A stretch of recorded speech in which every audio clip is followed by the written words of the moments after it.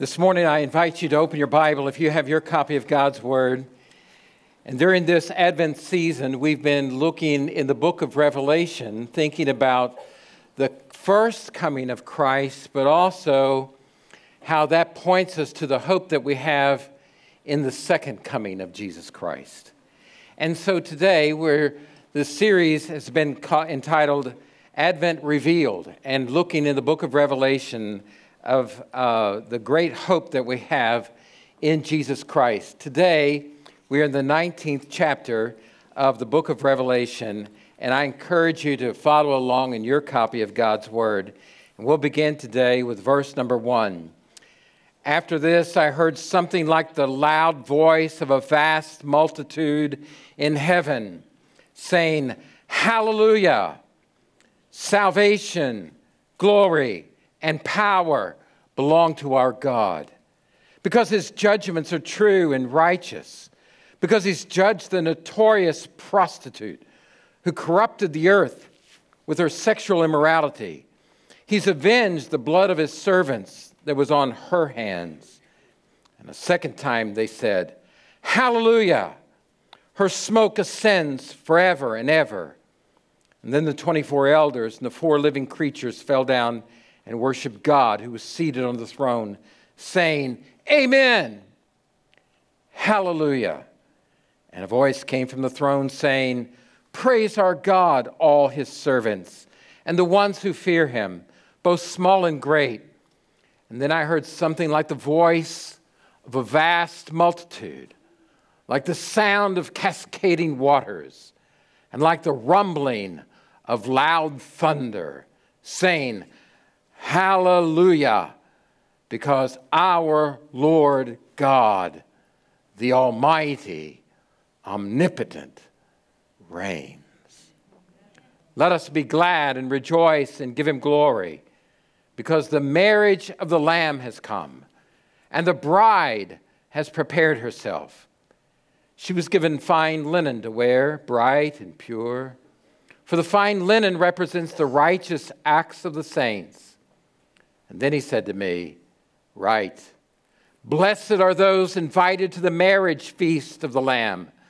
And he also said to me, These words of God are true. And then I fell at his feet to worship him. But he said to me, Don't do that. I'm a fellow servant with you and your brothers and sisters who hold firmly to the testimony of Jesus. Worship God, because the testimony of Jesus is the spirit of prophecy. Amen. Father, I pray that you would bless the reading of your word today. And Father, as we focus on the great truths that are found here, Father, may our hearts be encouraged in our faith and in our hope that we have through Jesus Christ, our Savior and our conquering King. And it's in his name that we pray. Amen. This morning, I want us to look at this passage of Scripture together. And here's a great truth I want you to get today. Jesus Christ is coming again. Amen. How many of y'all believe that? He is coming again. He will come and he will judge the living and the dead. He is coming with power and authority. And when Jesus Christ comes again, it won't be born in a stable this time. When Jesus comes again, it won't be in an outbuilding with the animals. When Jesus comes again, he won't be born to a peasant couple in Palestine. When Jesus comes again, it's not going to be coming as a baby this time. When Jesus comes again, he will not be running away from Herod the king. When Jesus comes again, it will not be to be betrayed. It will not be to be arrested. When Jesus comes again, no one will pronounce sentence or judgment on him. When Jesus comes again the second time, no one will spit in his face. No one will pluck his beard. And no one will crown him with a crown of thorns. When Jesus comes again, there will be nobody that will pass a sentence on him. And when Jesus comes again, it's not to die on a cross. He's already done that. When Jesus comes again, he's not coming for a sacrifice for sins. He's coming as ruling king, and he will rule over all the earth. Amen. My King Jesus is coming again, and that is the greatest hope in all the world. He is coming. And when he comes, he's coming as King of Kings and Lord of Lords. If you look with me into this same chapter 19, verse 11, I saw heaven opened, and there was a white horse, and its rider was called Faithful and True. With justice he judges and makes war.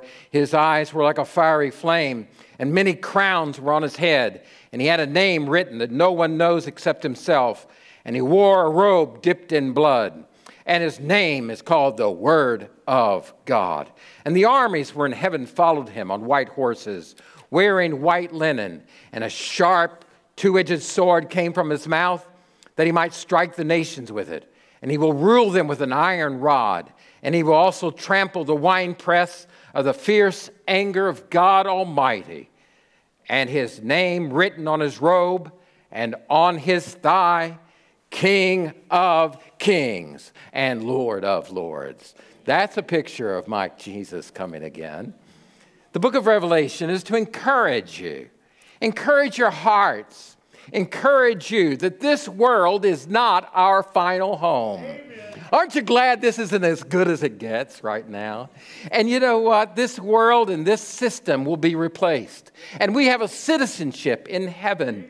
And we look forward to the coming of Jesus Christ and that hope realized. Chapter number 19 is a beautiful picture of that. In chapter number 19, at the end is described as a coming victory of Jesus Christ, and he's coming to rule and reign. Now, in this passage we read, there's a fourfold hallelujah that is found here.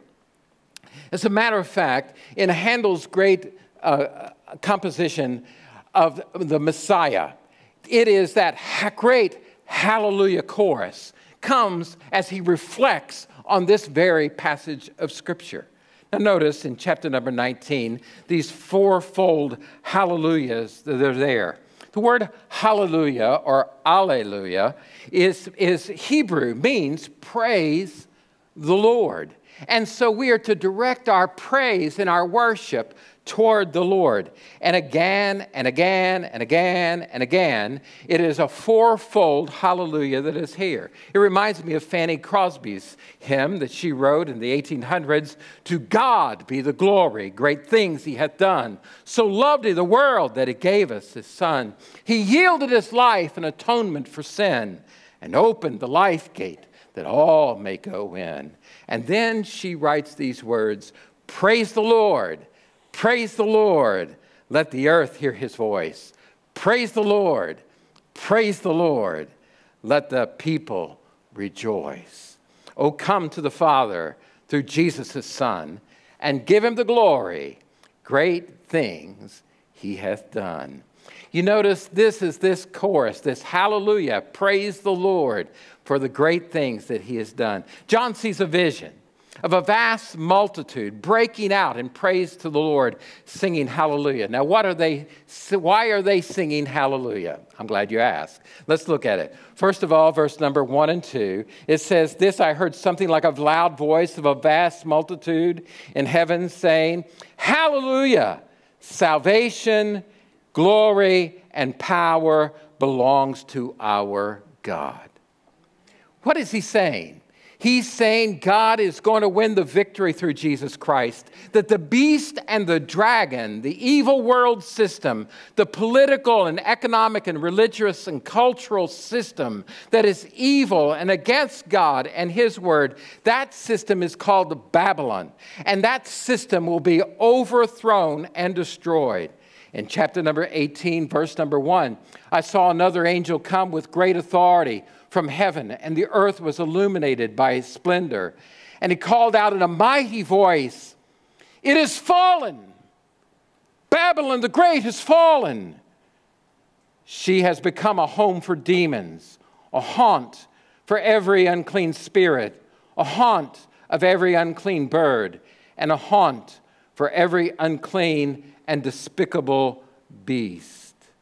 He's saying Babylon the Great is destroyed.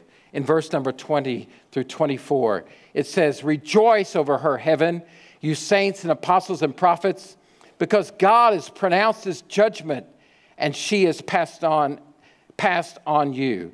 Then a mighty angel picked up a stone like a large millstone and threw it into the sea, saying, in this way, Babylon, the great city, will be thrown down violently and never be found again. The sound of harpists, musicians, flutists, trumpeters will never be heard in you again. No craftsman of any trade will ever be found in you again. The sound of a mill will never be heard in you again. The light of a lamp will never shine in you again. The voice of a groom and a bride will never be heard in you again. All of this will happen because your merchants were the nobility of the earth, because all the nations were deceived by your sorcery. In her was found the blood of prophets and saints, and all those slaughtered on the earth. But hallelujah, hallelujah, Babylon the Great is thrown down. Who is Babylon? Who is this Babylon the Great? I'm glad you asked. It is, you remember in the Old Testament, there was a village in Mesopotamia, an ancient history ago. And in that ancient history in Mesopotamia, in this village, there was a rebellion against God and the knowledge of God and the authority of God. And the people in that story built a tall tower, trying to build it up to heaven. Y'all remember that story in the Bible? And remember how God knocks that tower down. And because of their rebellion and their determination to try to live independently of God, he confuses their language and brings judgment. We're still feeling the effects of that today. But later, many hundreds of years later, in that same region, what is now modern Iraq, there was a great city built that became a huge cultural center in all of the world. It was a great military might that defeated the Assyrians, and eventually in 587 besieged Jerusalem and took even Judea and Jerusalem into captivity. It carried the great leadership of all of Israel away into Babylonian captivity. There was no place quite like Babylon. It was the Hanging Gardens of Babylon, one of the 7 wonders of the world. It was the cultural center. It was the world power. It had cultural supremacy. It had cultural elite, the great institutions. The library there was unbelievable. And it became a great military might until it wasn't. And it was defeated by the Medo-Persian Empire and later the Greek Empire. But the writers of the Bible began to talk about places that were centers of economic and cultural power as Babylon. As a matter of fact, in the New Testament day, Rome was called Babylon. That was nowhere near Mesopotamia, but Rome was a cultural center, military might, and great influence and power in the world. So in the book of Revelation, it is, when it talks about Babylon, the great city, it's talking about, symbolically, it's talking about the cultural center, political power, a religious system, a religious syncretism. It is the cooperation with its evil and corruption. Do we see that in this world today? Where there's evil, corruption within economic systems and political powers and commerce and art and strength and education and media and philosophy, and it's all against the knowledge of God. Amen. But it will be fallen. And while the dragon and the beast use this cultural center, they turn on it. And that's why there's great celebration in chapter 19, because Babylon, this great harlot, this great deceiver, this great adulteress that leads our children astray, is cast down and defeated forever and ever. Wow. So he says, salvation has come. It is great. It is hallelujah. Salvation and glory and power belong to God. Second hallelujah. Hallelujah, because justice is going to be just.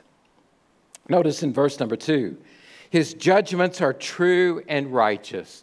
Anybody ever notice we live in a world where the justice system is deeply flawed? If you got enough money, you can get off usually. Justice is not always rightly observed or carried out. I read this week about Glenn Simmons. Maybe you read about it. He was released from prison.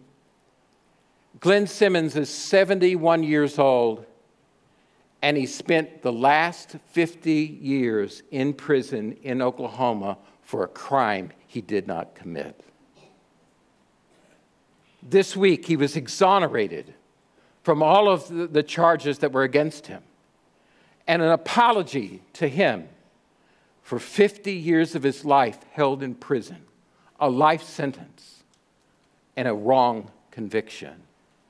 Can I say something? When Christ comes again, there will be no wrong convictions, because he will judge in truth. Never again will injustice not be paid for. In chapter number 18, it says in verse number 5, for her sins are piled up to heaven, and God has remembered her crimes. God will deal with it. Verse 6, pay back the way she also paid, and double it according to her works. In the cup in which she mix a double portion for her. She glorified herself, indulged in sensual and excessive ways, and he will give her such torment and grief, because she says in her heart, I sit as a queen, not a widow, and I will never see grief. You hear the pride, the arrogance in this culture. But there is a payday someday. In the book of Revelation, chapter number 6, in the opening of the seals that are found there, in the fifth seal, when it is opened, it's the souls of the martyred saints. And the souls of the martyred saints say this. Now listen, these are saints who gave their lives for their faith. They ask this question, Lord, how long until you judge the earth and avenge our blood? And he gives them a white robe. And he says, wait just a little bit longer. Well, in chapter number 19, payday has arrived, and Christ has come. Just as surely as God judged Ahab and Jezebel for the murder and theft of Naboth and his vineyard, God will bring justice and settle accounts. God is on the throne. Hallelujah. Thirdly, hallelujah because of eternal victory. Notice it says in verse number 3 and 4, hallelujah, her smoke ascends, how long? Forever and what? Ever. Meaning the judgment of God on Babylon will go on forever and ever. What it's saying is, never again will Babylonian the Great exist on the face of the earth. Never more will evil rule. Never more will God be usurped. Never again will sin and death reign on this world. How long? Eon after eon after eon. Never again will sin raise its ugly head against God. Never, as long as time shall be, will rebellion be led against God and disobedience and sin. Sin brought death. Sin brought more and more disobedience and a lack of knowledge of truth. But never again will we feel this temptation towards sin. Never again will we have the weight of guilt and shame and fear of death. Never, ever again. Hallelujah, the death of death. Hallelujah, with fall of the Babylon the Great and the destruction and the imprisonment of the dragon and then the final throwing of the dragon into the lake of fire. Listen, all of creation groans and longs for this day, and all of the saints of heaven sing, hallelujah, God is going to reign and put an end to evil. Won't that be great? Won't it be great that we'll never be slaves to cruel dictators anymore? No longer will we be slaves to our own flesh and sin. No more death, no more disease. Anybody say praise the Lord? No more divorce, no more disabilities, no more disaster, no more death, no more hospitals. Can somebody say praise the Lord? No more clinics, no more nursing homes, no more courthouses, no more politics. Those things are passed away. And its smoke goes up forever, meaning it will never come back, ever. But peace will reign in the earth. That will be glorious. Can somebody say hallelujah? Hallelujah. Amen. And then it brings us to this great final hallelujah. Stay with me. It says in chapter 19, and I heard a voice like a vast multitude, like the sound of cascading waters, and like the rumbling of loud thunder. Hallelujah. Because the Lord omnipotent reigneth. You can almost hear Handel's great song.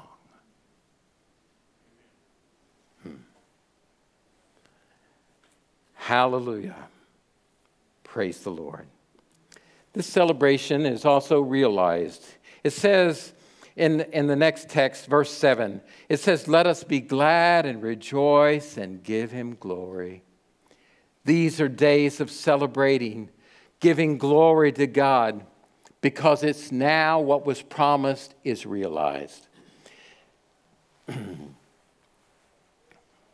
a moment, we're going to take the Lord's Supper as a church. And we're going to reflect on what Jesus did for us at the cross. But in Mark's gospel, something very interesting happens. When Jesus is in the upper room with his disciples and he breaks the bread, he said, this bread is my body, which is broken for you. Isn't that beautiful? And then he takes the cup also, and he says, this cup is a new covenant, what? In my what? In my blood. And he says, I want you to drink from it, all of you. He's pointing to what he's getting ready to do at the cross. A new covenant between God and his people. An atonement being made for all of our sin. And then he says these words, listen, I tell you the truth, I will not drink of the fruit of the vine until I drink it anew in my Father's kingdom. And in this passage of Scripture, rejoice because the marriage festival of the Lamb is taking place. And King Jesus will drink from the fruit of the vine for the first time since the Lord's Supper. And he will drink it with us in his kingdom. Hallelujah. Hallelujah, absolutely. Woo, glory, hallelujah. Finally, I want to talk about the blessing of a wedding day.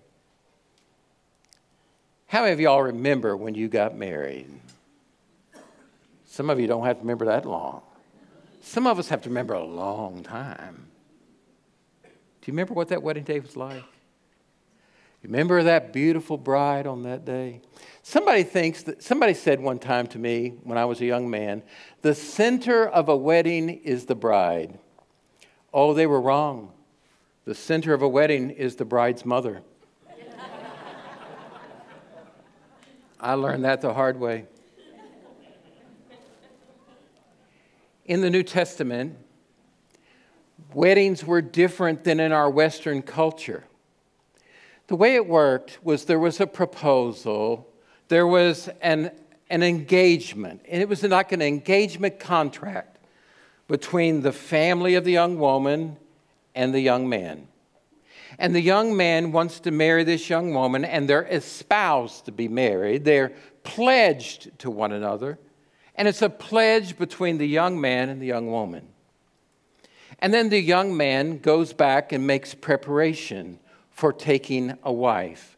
He goes back to his father's house, and there on his father's land and property that's a part of a Jewish man's inheritance, he makes preparation for his own family and his own bride.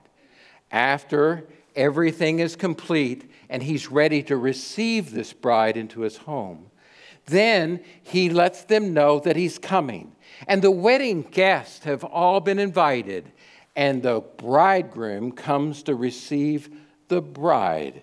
And the bride comes with them, and in tow, all of her family, all of the guests that were invited, and they have a great celebration of a meal that may last, a festivity, a festival, an eating together and fellowshipping together with all in a great banquet that may last multiple days. And then when the wedding festival is complete and the celebration of this new family, then will be the consummation and the commitment, and he takes her into his shelter that he has made, and they become husband and wife forever and ever. It gives us an understanding of the 14th chapter of John, where Jesus said, "Don't be troubled. In my Father's house are many dwelling places, many mansions." And he says, "If I go and prepare a place for you, I will come and receive you to myself, that where I am, there you may be also." This is the marriage supper of the Lamb. This is a beautiful picture of Christ and his church. You see, God had said to Israel in Ezekiel chapter 16, now, I'm not going to read all of the text, but I'm just going to tell the story. God, the prophet saw the nation of Israel. He described her like your mother was an Amorite and your father was a Hittite. I saw you laying along the side of the road, and you had been abandoned. Your cord hadn't been cut. You were on life support, so to speak. Nobody had washed you with water. Nobody had rubbed you with salt. Nobody had wrapped you in swaddling clothes. No one had cared for you, shown compassion for you. You were like an aborted fetus. You were abandoned on the side of discarded and disregarded. And I saw you thrashing in your blood. And I said to you, "Live. Live, child." And I took you, and I made you to live, and I gave you what you needed, and I swaddled you and took care of you, and I washed you, and I clothed you, and you grew up before me, and you became a young woman, mature enough to marry, and I said, "I'll marry you." And I betrothed myself to you, and I bejeweled you, I adorned you, I gave you the finest linen. And I said, "I pledge myself to marry you." But you forgot me. Your heart was an adulterous, idolatrous heart, and you pursued other gods rather than me. You see, the problem with Israel was in their heart. But God said, "In the last days, I'm going to make a new covenant with you. And this new covenant will be that I'm going to change your wayward heart. And I'm going to get rid of your heart of stone, and I'm going to make it a heart of flesh. And I'm going to take my law, and I'm going to write it on your heart. And your desire will be to know me and to love me and be my bride."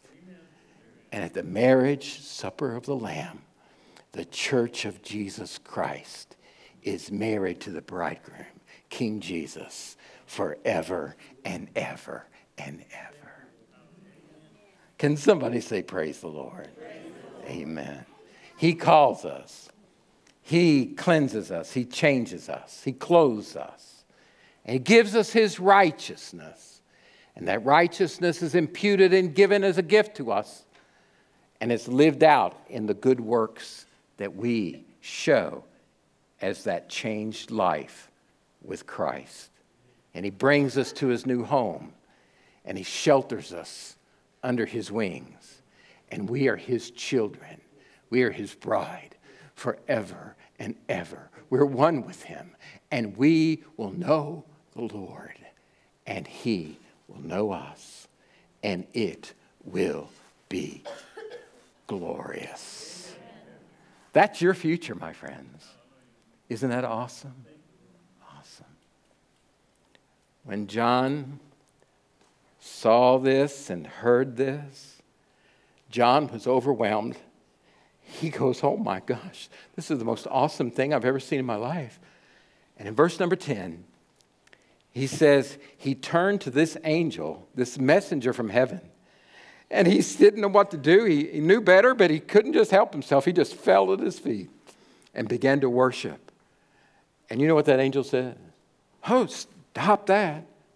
Don't you direct your worship to me. Direct it to God. He's the one that does the saving. My friend, there's only one worthy of worship here today. Amen. And that's my King, Jesus Christ. He is the only one worthy of all of my praise. Amen. To sing my hallelujah, because he is my God and he is my Savior. Amen. Born for you this day in the city of David is a Savior, Messiah, the Lord. Amen. This is the greatest news in all the world. Do you know him? Have you trusted him? Let's pray together. Father in heaven, if there's one person here today that's never trusted Christ as Savior, I pray that today they might trust him, turn to him, surrender to him as Lord and Savior. Oh, Father, may we direct our worship to you today in adoration and praise. And Father, if there's somebody here that's not certain they're a Christian, I pray that they would pray a prayer like this. Dear God, I've gone the wrong way. I've sinned in my life. I've disobeyed you. And I've been following the voice of Babylon, not the voice of the Spirit. And God, I want to repent of my sin and come home to you. God, save me. I need you. In Jesus' name. Father, have your way in our lives. In Jesus' name, amen.